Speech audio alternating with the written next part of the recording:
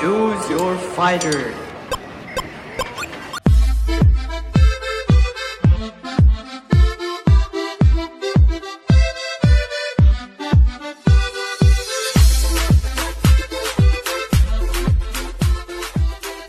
Welcome back to the Golfing Public Bets Edition. It is Sunday, February 27th, and we're going to pick a winner today at the Honda Classic.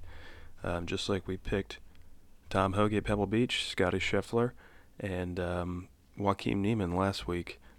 We're going to pick Daniel Berger again this week. Last week I didn't place a bet on Joaquin because it was minus 250, and I feel a little guilty about that. So I went ahead and laid a bet on Daniel Berger today, and that was at minus 400. But it's been an interesting tournament other than Daniel Berger. And let me just say, that guy kills it when there's no other top 10 players in the field. If you remember last year, he won at Pebble Beach. When the big-time stars aren't there, Daniel Berger seems to kill it, and good for him. So he's got a 5-stroke lead on the field, and he's been all strokes gained categories, just crushing it. I expect him to cruise to victory. Unfortunately for us, little to no drama today, but we've got some bets. It's been a tough tournament. Your favorite going into the week, Sungjae Im, didn't make the cut.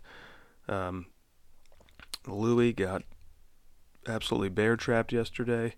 All sorts of water. So it's been fun to watch the carnage. And then the second story is just Daniel Berger just cruising through.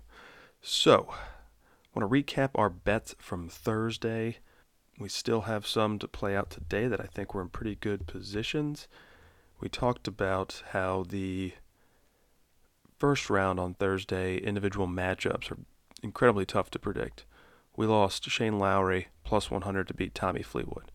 As you know now, Shane Lowry is second at minus 6, and Tommy Fleetwood didn't make the cut. So our models were right in liking Shane Lowry, but Tommy Fleetwood ended up birdieing number 18 on Thursday to hand us a loss.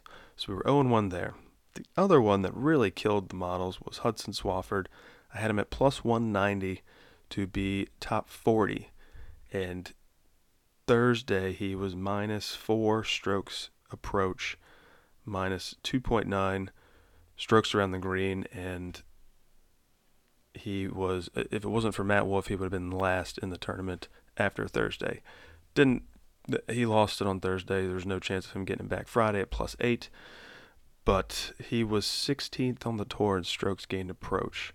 Top 5 in the field this week in strokes gained approach, and he was minus 4 strokes gained approach on Thursday. So that's golf. And we got to dial in what we do on day one, because you like to sprinkle a little something, get you into the tournament, but we're hammering that in. Our other two bets that are playing out is Mito Pereira. We really liked him to do a top 20 was our bet at plus 170. He fit a lot of the models. Friday he was minus 2 on the day. Thursday he was minus 2 on the day. Friday plus 1, and then yesterday, Saturday, he's plus 2. So he's hanging in there. I'd like to see him go low today. He's at T28, and I think there's a good chance that he can make that top 20 finish. And then our last bet we placed pre-tournament was Shane Lowry to beat Brooks Koepka and Matt Wolff. Matt Wolff was cut. He was last in the tournament. So that just leaves us with Brooks Koepka is at plus 1 and Shane Lowry is at minus 6. So I feel good about that one. That was plus 150. So Thursday, if everything pans out, we could end up 2-2, which I'm fine with because we had good odds on the two that are still in play. And then this brings me to our bets for Sunday. As I mentioned earlier, our first bet is going to be Daniel Berger minus 400. I don't think anybody catches him. He's just going to cruise. It would be absolutely, absolutely catastrophic if he's too high of a caliber player. The guy's got ice in his veins. Easy, minus 400.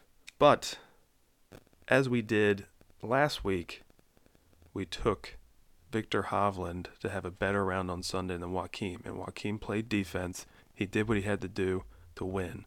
And I think that's what Daniel Berger's going to do today.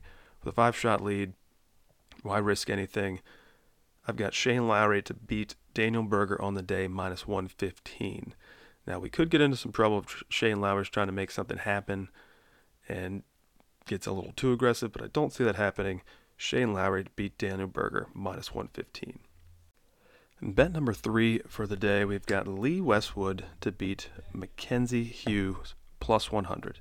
I like this bet because they're both sitting at even right now.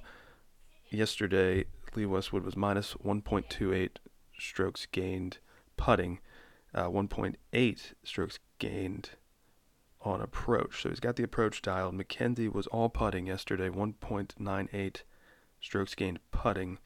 And then if we look at Friday, Lee Westwood was pretty solid, gained a little bit on every category except strokes gained around the green. So I like Lee Westwood to find his putting and beat Mackenzie Hughes. I like the odds there, plus 100. And our last bet of the day is going to be Gary Woodland to beat Beau Hossler, minus 140. I really like this bet, mostly against Beau Hossler. He's been held up by his putting. If you look at yesterday, he was 2.13 strokes gained putting, minus 2.14 off approach.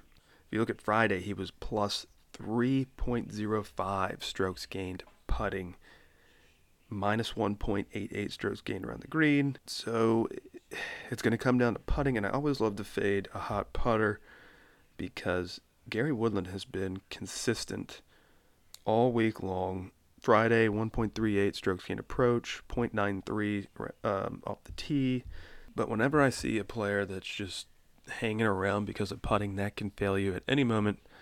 Gary Woodland has played pretty well this year. I want to give him the credit he has due. Not that I dislike Beau Hossler, but whenever I see that heavy lean on putting, I like the more consistent player.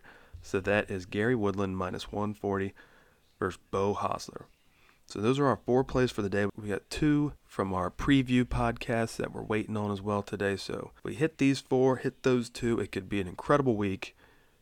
Stay tuned. Good luck with your bets. Daniel Berger is going to be your winner. That'll be our 4th Sunday winner picked in a row. And stay tuned. We will see you next week as we continue the Florida stretch in Bay Hill.